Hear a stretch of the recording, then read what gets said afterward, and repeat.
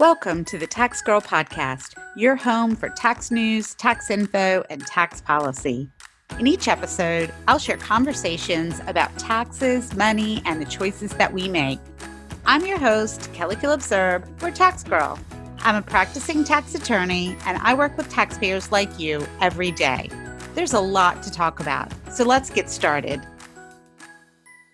If you're in tax trouble, you likely need professional help. But let's be honest. Tax attorneys like me, enrolled agents, and CPAs are not always affordable options for everyone. I don't say that lightly because it's something that I've certainly struggled with. I really did become a tax attorney to help taxpayers, and it's why I volunteer my time as a VEDA volunteer, doing volunteer tax returns at our local senior sitter, and why I'm a pro bono attorney for organizations like North Carolina Legal Aid. But you can only help so many folks on a case-by-case basis, and all taxpayers deserve quality representation. That's why I'm glad that we have low-income taxpayer clinics, or LITCs. LITCs assist low-income individuals who have a tax dispute with the IRS and provide education and outreach to individuals who speak English as a second language. Although LITCs receive some funding from the IRS, LITCs, their employees, and their volunteers are completely independent of the IRS. Currently, there are 131 low-income taxpayer clinics located in 46 states and the District of Columbia. They represent taxpayers who need help addressing federal tax disputes and may be unable to afford to hire representatives to advocate on their behalf. Last year, 1,887 volunteers represented nearly 20,000 taxpayers to achieve better outcomes in cases, access benefits administered through the tax code, and resolve tax debts, levies, and liens. To qualify for assistance, generally a taxpayer's income must be below a certain threshold, and the amount in dispute with the IRS is generally less than $50,000. This program certainly deserves more attention. So to talk about it today, I've asked Bill Schmidt on the program. Bill is clinic director for the Low-Income Taxpayer Clinic at Kansas Legal Services. He completed his JD from Washburn University School of Law in 2009 and his LLM in tax from the University of Missouri, Kansas City School of Law in 2010. He co-authored a chapter for the American Bar Association publication, Effectively Representing Your Client Before the IRS. He writes monthly blog posts for Procedurally Taxing about U.S. tax court designated orders and produces his own tax podcast called Tax Justice Warriors. I'll have links to all of those in the show notes for you. In 2018, he took part in planning and speaking for panels for the American Bar Association's section of Taxation's Collection Due Process Summit Initiative in San Francisco and D.C. And in 2020, he taught his first law school course, Tax Procedure, for Washburn University School of Law as an adjunct professor. Bill, thanks so much for being here. Oh, certainly. Thank you for having me, Kelly. And you'll have to excuse my my hoarse voice right now. I've been on the phone this morning with IRS, so as we gear up to talk about this, I'm certainly ready to talk about tax disputes. To kind of get us started, how did you find your way to LITCs? It was kind of a long and windy road. Yeah, I actually was going for a paralegal certificate at one point, and as I was taking business law courses, the law firm I was working at, they were paying for the courses because they were connected to the job I was doing. And so I got quite a bit of background in business law, and eventually I decided to go to law school and work toward being an attorney.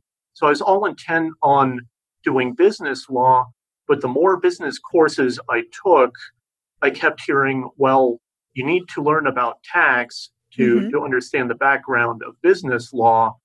And so I started taking tax courses, and I had an interview at interview session. There were several people, and one person had recommended that I look into an LLM in tax as well. And so eventually I just decided, okay, I'm going to go down the tax route, get some tax courses. And eventually at UMKC Law School, I decided to take the tax clinic. And I had been doing different tax or different legal clinics at both Washburn and UMKC. I did 4 total in pursuing my JD and my LLM, my different law degrees. And I did the low income taxpayer clinic at UMKC. And I really enjoyed just in general doing legal clinic work because it's getting experience for law students, but it's also helping people out who really need the legal work that it's Right. all free to them. So that's what got me started with the LITC field. And that was in actually 2010 that I did that. Mm-hmm. And in the intervening years, I was kind of back and forth in private practice and doing different tax work. But eventually, I did some volunteer work for Kansas Legal Services with their tax clinic. And then when there was an opening, I applied for that, and I've worked myself up to being the clinic director.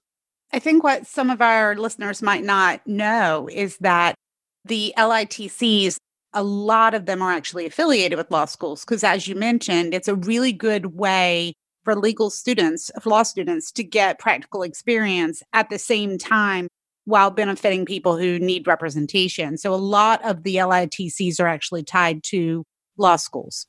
For sure. There's really kind of 3 types of low-income taxpayer clinics. I've learned that there is the law school model where you are teaching students and they work cases during the semesters. There is the legal aid model, which I am at, where they're providing free or low cost services to people in need. And yeah, different legal aid organizations. So it's like an organization where I'm at, they are able to refer cases. So if we have a family law case where there's a divorce that also has a tax issue, that may be referred to me. And then there are also standalone nonprofits that they may be tax preparation or financial services or maybe just focused on tax assistance, but they're kind of a standalone organization that they aren't in the law school or legal aid model. And I don't think a lot of people know that legal aid in particular, at least in areas where I have worked, they actually aren't prepared to handle a lot of tax cases. So that's why it's important to have these basically specialized LITCs where they can take on those cases, because a lot of times folks who end up seeking me out or cases that I might get referred through the bar, they don't really have a lot of mechanisms for rooting those taxpayers through the process, because I think that when a lot of legal aid is kind of geared towards immediate, what's considered immediate issues. So like you mentioned family law, but so there are like cases, at least on the East Coast, there are a lot of legal aids that are family law specific. They are housing and tenant, eviction type specific. But if you call a legal aid, just a general legal aid center, sometimes there might not be someone there that can help with the tax matter. Right. It definitely depends on the legal aid organization. I mean, in mine, I am pretty much the tax specialist for statewide for our organization.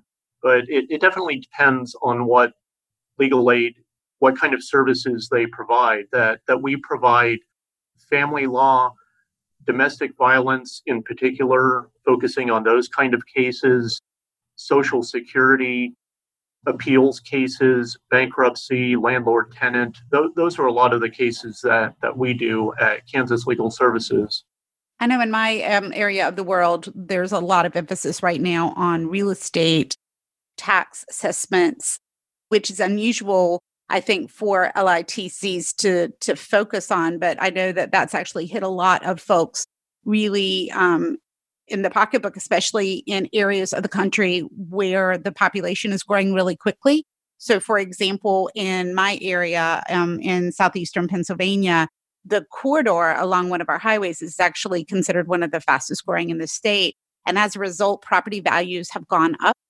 And that has adversely impacted folks on fixed incomes, especially we have, and I don't know if this is something you might be familiar with as well, but we have an issue with mobile homes because mobile homes are treated like homes for purposes of appreciation, even though they really depreciate like a vehicle. And so what happens is that the assessment, it actually can be unaffordable for a lot of taxpayers. And the reason that I even bring this up is that the bar association, the local bar association, which typically does not farm out a lot of legal aid matters related to tax, this is something they've actually been asking people to take on. And again, I think it just kind of goes to the point that, tax is it's a niche. And I don't know that people always understand, sometimes you just call a lawyer, right? Like that's the thing they say, to call a lawyer if you have a problem with your real estate or whatever.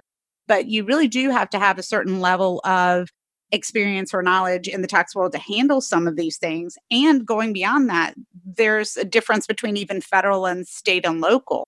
So how does the clinic balance like the kind of cases that they're prepared to do? Because you certainly can't say we'll do all tax matters, right? Because not everybody can do a real estate appraisal at the same level that they could a tax court matter. So do you have lines that you draw and you say, this is what we're willing to do? Or does it kind of depend on which students you have available, or how does that work?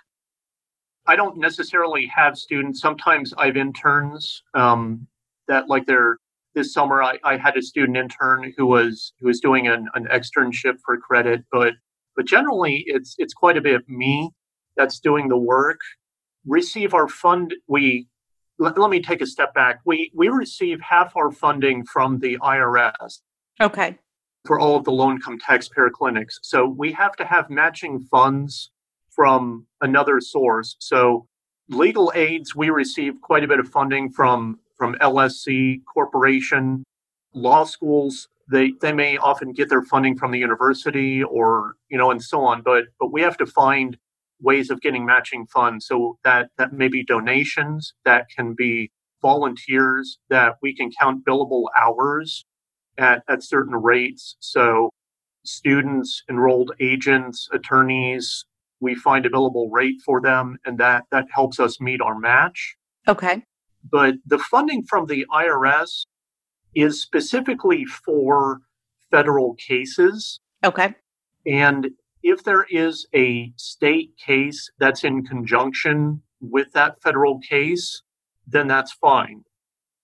But if they're coming to me and like one example is this person, I don't remember if they had an offer in compromise or just paid in full what they owed, but they had already dealt with their federal tax issue.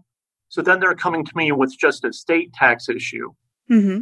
So then I need to look at my other funding and qualify them that way if they have a state tax issue. So for the general guidelines for a low-income taxpayer clinic, it is 250% of the poverty level and below that will qualify. Okay. And I think as a rule of thumb, it is roughly $30,000 for one family member and then $10,000 for each additional family member. That's not exact, but it's just something that people can keep in their heads to. Sure, because does it vary from state to state? I think Alaska and Hawaii are a little different, but generally the contiguous 48 states are the same level for the 250% of the poverty line. Okay. But yeah, with, for example, then my LSC funding, I think it's generally 125% of the federal poverty level. So it's roughly half the income that would qualify if they just have a state level problem. And yeah, generally the same if it's a local tax issue as well. So I'm often doing state tax cases, but then when it comes to like local real estate taxes or something like that, then that's kind of straying even further afield of what I normally do. So a little bit I've been able to work with the local county and give some people some advice if there was a foreclosure for tax issues or something. but mostly we kind of stay in the lane of the federal tax cases. And Right. so it's kind of a clinic by clinic what they will do if it comes to state taxes or whichever. And I'm going to be honest, I had no idea that the formulas for the funding and then the kind of taxpayers that you serve would be so complicated. I would think that that would take up a lot of your time on the administration side. Well, it helps that my organization, we have a central intake, and they check the funding and see what percentage they are in comparison to the poverty line. Hmm. But but yeah, certainly if there is a clinic that they don't have the support staff for intakes, sometimes the clinic employees, they have to do the math themselves and figure out what they are in comparison to the poverty line. It's on them to do that math. Right. So, how many taxpayers would a clinic like yours help per year, if on, like, let's say, a federal level? I mean, because tax matters are not something that you call up and you have resolved in a week. I mean, they tend to be ongoing, right? So, I imagine that to keep caseloads somewhat manageable, you have to have some guidelines. Right. I mean, I'm generally about 100 cases a year that I'm working, but I think I'm on the low end when it comes to cases. Okay. Our clinic has been around 5 years or so, and I think we're still even trying to get the word out within Kansas that the clinic even exists. You do outreach to the communities to try to get folks to know that you're there? I mean, how does that work? Obviously, advertising and outreach also costs money. So, how do you let people know that you exist? Some of the goals within the LITC organization is for clinics to do education and outreach. So we are trying to help educate the public on compliance issues, learning what credits they may qualify for, and trying to reach English as a second language communities. Hmm. But also within that, I do try and do a good amount of outreach. I had been trying to do outreach at public libraries during the tax season, but frankly, I was getting low turnout. If I got a couple people that showed up to my presentation, I was ecstatic. Really? And so that's why I started the podcast, because even though I don't have huge numbers, because it is a tax podcast, very, very niche, Sure. but I'm meeting better numbers on a consistent basis than a couple people showing up there. Right. Why do you think people don't show up? Do you think it's like embarrassment? Is it lack of education about what you're going to be talking about? Maybe they don't understand. Why do you think the numbers are low? I really don't know. It was definitely a head scratcher. I mean, I assume either people are busy or not interested in taxes or something, but I was surprised that I was thinking during tax season, a free presentation about being compliant with taxes, I would think that would interest people, because Sure. I see the issues where people get in trouble with the IRS and how they need help getting things untangled. I thought there would be more people that would come out, but Hmm. not so much. I wonder if it is like an embarrassment factor, because one of the great things about a podcast is you can talk about things that people need to know and they can listen to it in their car, and nobody has to know that maybe they are facing a lien or worried about a levy or have a refund problem. Yeah, exactly. That I mean, I think YouTube and podcasts are great ways to educate people that you can do this at your schedule, and you can pick whatever topic you want to learn something about. It's an enormous help to people. That's why I've been doing my podcast, the Tax Justice Warriors, to shine more of a light on the Low Income Taxpayer Clinic organization, Hmm. but also just doing tax news or interviews to educate people. I mean, I think of myself as an intermediate tax expert, and so I'm trying to help the newbies, the new people to learning about tax, that this is a way to learn about a particular topic. But yeah, in doing my outreach, what I learned is I'm going to find someone who already has something organized. And so it may be a conference, it may be just in general outreach to the public. And I often do things that are, I've found different education to tax preparers, the accountants, the enrolled agents. And I do a quick pitch to them because I figure they're on the front lines, that they can refer those clients to me who truly need the help. Right. I think that's been some of the most successful outreaches that I've done, to where I'm actually reaching large groups of people who are interested in tax that way. And one of the things you mentioned earlier about trying to, I think you said you were an intermediate expert. I think one of the things that is really important, it's one of the things that I struggle with all the time, is when I started my blog years ago, one of the things that drove me nuts is that at the time, and I should caveat this with, times are changing, but at the time, there were not a lot of, especially free resources that were easy to understand, but didn't talk down to people. Like a lot of what you could find on the internet was either highly technical, so, white papers, that sort of thing that your average taxpayer maybe doesn't have the time or the background to dive into, or it was written for, like you mentioned, it may be written for CPAs, EAs, tax attorneys, but for taxpayers who just want to know, how do I change my address? Or what is the process for filing a small case in tax court? There used to not be a lot of those resources available. I think we've made a lot of strides over the past few years. And I think actually the IRS has done such a much better job on their own website of making resources available. But I do think that there's still a hole for taxpayers who can't afford to hire a professional to help them out, but still need understanding of not only getting themselves out of a jam, but as you mentioned, compliance matters. Like folks, in my experience, folks want to be compliant. They don't like the idea that they don't know what to do.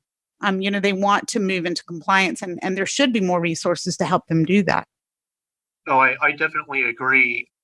A couple responses there. One is that when I see some of the experts, some of that is there are people who they work decades for the IRS, they retire, and then they do their second job as a low-income taxpayer clinic director. Mm-hmm. Then they're putting in like another decade there. So those are people that they have 30, 40 years working with tax, and certainly different accountants out in the field and so on, that those are people that I kind of look at as experts, that they can dig into some obscure topic and really give some nuggets about that tax issue. Mm-hmm. I turn to them as definitely experts, but I've been doing this for over 10 years at this point, so I feel a little bit more advanced than someone new to the field. But I definitely agree that understandable topics, whether it's podcasts or writing or whatever materials, that they need to be understandable for the public. Right. Last week, I was working with, or maybe 2 weeks ago, working with the IRS on virtual settlement days. Mm-hmm. And sometimes that's in conjunction with a tax court upcoming calendar date for trials. But most of these ones, they weren't specifically set for trial, but they were ones that IRS attorneys had designated, these are likely good settlements. Well, as we went through the cases, these were items that these people had, they might have self-prepared their taxes, or they filed the wrong form, or did some kind of what I think is a simple mistake, Mm-hmm. but they had just gone through the system with the IRS that it kind of was to where the buck stops with the IRS attorneys with tax court, and they're saying, okay, let's resolve this matter. And I give kudos to the Kansas City Council for the IRS that they are very reasonable, very easy to work with. They're understanding. They listen to the taxpayers, and we talked through the issues, and we were able to resolve most of the cases that I sat in on. There were 6 different taxpayers who had contacted me, and 4 of them we got resolved within that week or the next. That's awesome. And yeah. I think those virtual settlement days, I know they've indicated that that's something that they're going to be trying to continue after the pandemic. I think that's an amazing development because I think that especially folks who might not be able to take off a day and travel to where they need to be, I think it's going to be a great service for especially low income tax payers who might have issues that need a resolution, but maybe they can't be there in person. So that's encouraging if they are going to continue that, which I understand they may.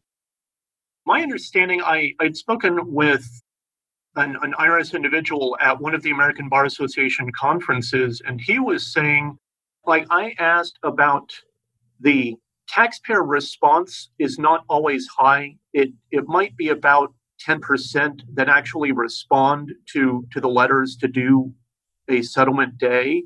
Mm-hmm. But the IRS view is this is closing cases, and it is often a win-win for everyone involved. Right. So they are going to keep doing it, whatever the circumstance. And so now it just happens with the pandemic that these are often virtual settlements that we're doing essentially a conference call with video. Yes.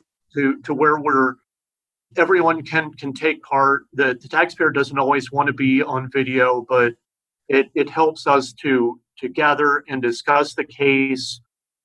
Maybe we can resolve it. Maybe we can push it forward in some way. But it is very useful because it, like you were saying, the taxpayer doesn't have to drive to whatever location. They can work around their work schedule. And when we did these settlement days, sometimes it would be on a Saturday morning just to try and be convenient to as many taxpayers as we could. Mm-hmm. And so now we were able to do it Wednesday through Friday. And I would do one in the morning, one in the afternoon generally, and just trying to work through those cases that way. That's awesome. And again, I think that that's one of the things that especially low-income taxpayers need access to folks who can walk them through tax court cases, because the statistics show that taxpayers who are represented in matters do better before the IRS and before tax court. So I think that representation is really important. But as we discussed earlier, not everybody has access to those folks. And so that's what the LITCs are there for. It's to provide you with the representation that helps you get, hopefully a good outcome on your case. Oh, definitely. I mean, these are off the top of my head. I don't know if it's 95% but it is some huge number that they are self-represented taxpayers who file petitions with the tax court. And I mean, some of it is a low filing fee, $60 just to file a petition with the tax court. Mm-hmm. But because there is such an influx of self-represented taxpayers with the tax court, the judges have to learn, they've had to be able to accommodate the self-represented taxpayers to try and make everything understandable for the taxpayers. And I think part of it is I've learned that not only are we trying to communicate with them about what's going on legally in the court process, mm-hmm. but we also have to translate to them, this is what is the tax process, and this is the IRS procedure that is going on with your case. Right. So when I sit down with a client about tax court, I'm having to explain to them, this is the process now with tax court. This is the schedule that you are on in kind of what to expect in dealing with appeals and dealing with counsel in potentially settling your case in possibly going to trial. This is what to expect. Right. And then even in trial, sometimes in tax court, this is the first time that taxpayers have ever been inside a courtroom. I know that I represented a taxpayer once who had never been in court before. And she kept wanting to object because, she had seen it on TV. And I had to keep whispering to her. She was explaining to me that the actually was her ex-husband was lying. And I had to keep saying, I appreciate that, but we can't just stand up like you see on TV and yell, I object. So yeah, there is a lot of education about the process because a lot of times this is the first interaction they've had with the courtroom. Yeah, and it's funny how kind of relaxed and comfortable a tax court trial can be. Oh my gosh, yeah. Because the judges, they're just basically, they want to hear everyone's side and then they will make their decision. That I like working with tax court because you're not so focused on whether it's discovery or then later on in the trial, like you're saying, dealing with objections or any of that. No, it's just a matter of let's get the truth out. Let's get everything before the judge. I completely agree. Absolutely. In terms of other kinds of cases that you work, so obviously tax court is one of them. Do you guys do a lot of offers, or what other kinds of work do you do that you would say takes up most of your time? We do grant reports on at least 2 a year in reviewing the cases. And the latest time, I think it really hit me. It's about 3/4 of our cases are dealing with collections. Mm-hmm.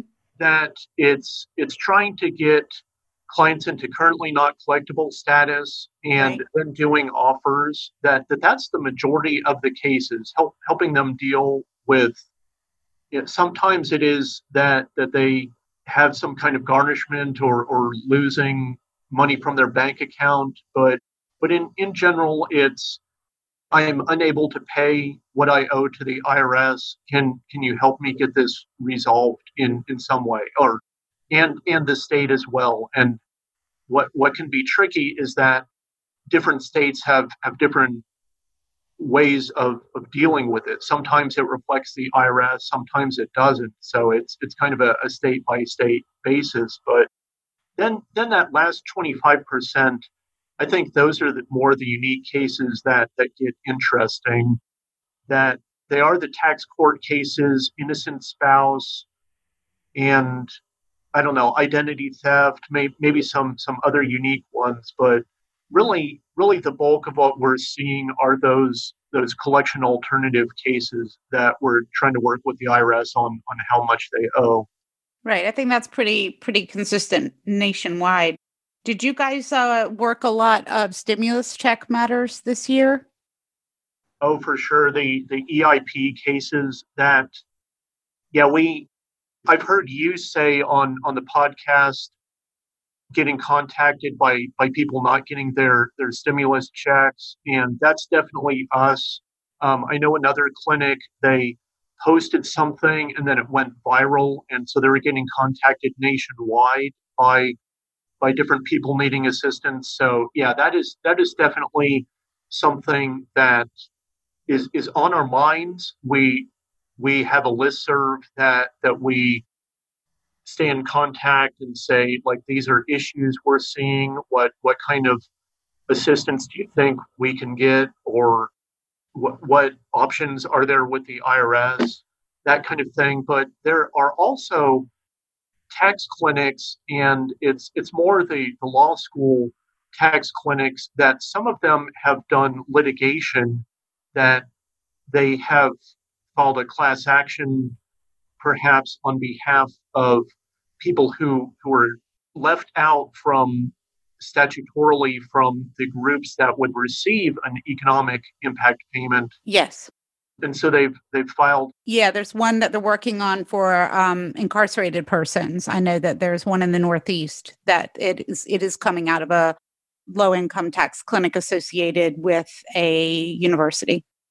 Right. Yeah. And some of this has a little bit forced this in conjunction with some congressional pushes that is a little bit forced the hand of the IRS to open up more people who were able to get stimulus payments from the IRS. So yeah, it is definitely something that has been on the mind of different tax clinics that there are people who were included in the statute that should have received their payments and didn't.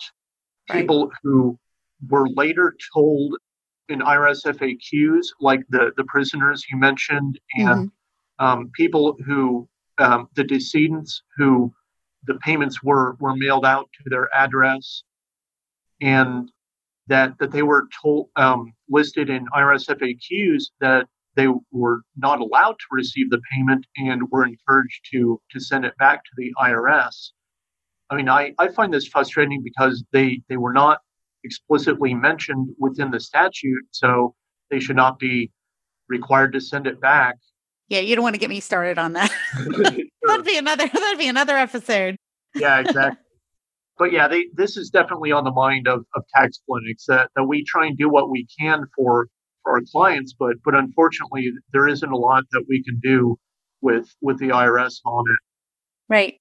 So kind of my fun wrap up question, if somebody was to give you a huge check tomorrow, what would be the thing that you would want to do with it for the clinic? Like, would you hire more people? Would you expand your services? Would you do more outreach? Like, if you had more funding tomorrow, what would be the one thing that's been kind of in the back of your mind that you would love to do that you haven't been able to do because of money? There would be so much that it would be great to do. I think probably the first thing would be hiring more people to reach more clients, do more outreach for sure. But yeah, there's a lot of ways that money could be used. I don't know. I think too, with reading lately the National Taxpayer Advocate blogs about the IRS needing funding to update their computer systems. That's what kind of came first to mind for me. Is I think on both sides it would benefit things if the IRS could run things well with their computer system. So yes. That's what I was thinking when it came to money, that I would almost spend it on them to get things fixed. But yeah, I could definitely find ways to spend money when it came to tax clinics. Well, thank you so much for taking the time today to talk about the LITCs and the work that you do. I think it's important work, and I don't think it gets enough attention. So I appreciate your taking the time to talk to our listeners about what it does. If our folks wanted to find you on either the web or social media, where would you send them? TaxJusticeWarriors.com for the podcast. I'm not the best at having a social media presence. I need to update myself on Twitter or something like that. But yeah, that's the best place to find me. You can find me on LinkedIn and message me that way. That would be a great and easy way to find me as well. Awesome. Well, thank you so much, and I appreciate it. Well, thank you, Kelly. Thank you for having me. Thanks. I'd love to know what you thought of this episode. You can send an email with your feedback to podcast@taxgirl.com. And if you liked it, please share. You can find the audio of each episode at taxgirl.com. You can also subscribe at Apple Podcasts, Stitcher, Spotify, or your favorite listening app so you never miss an episode. Thanks for listening, because paying taxes is painful, but hearing about them shouldn't have to be.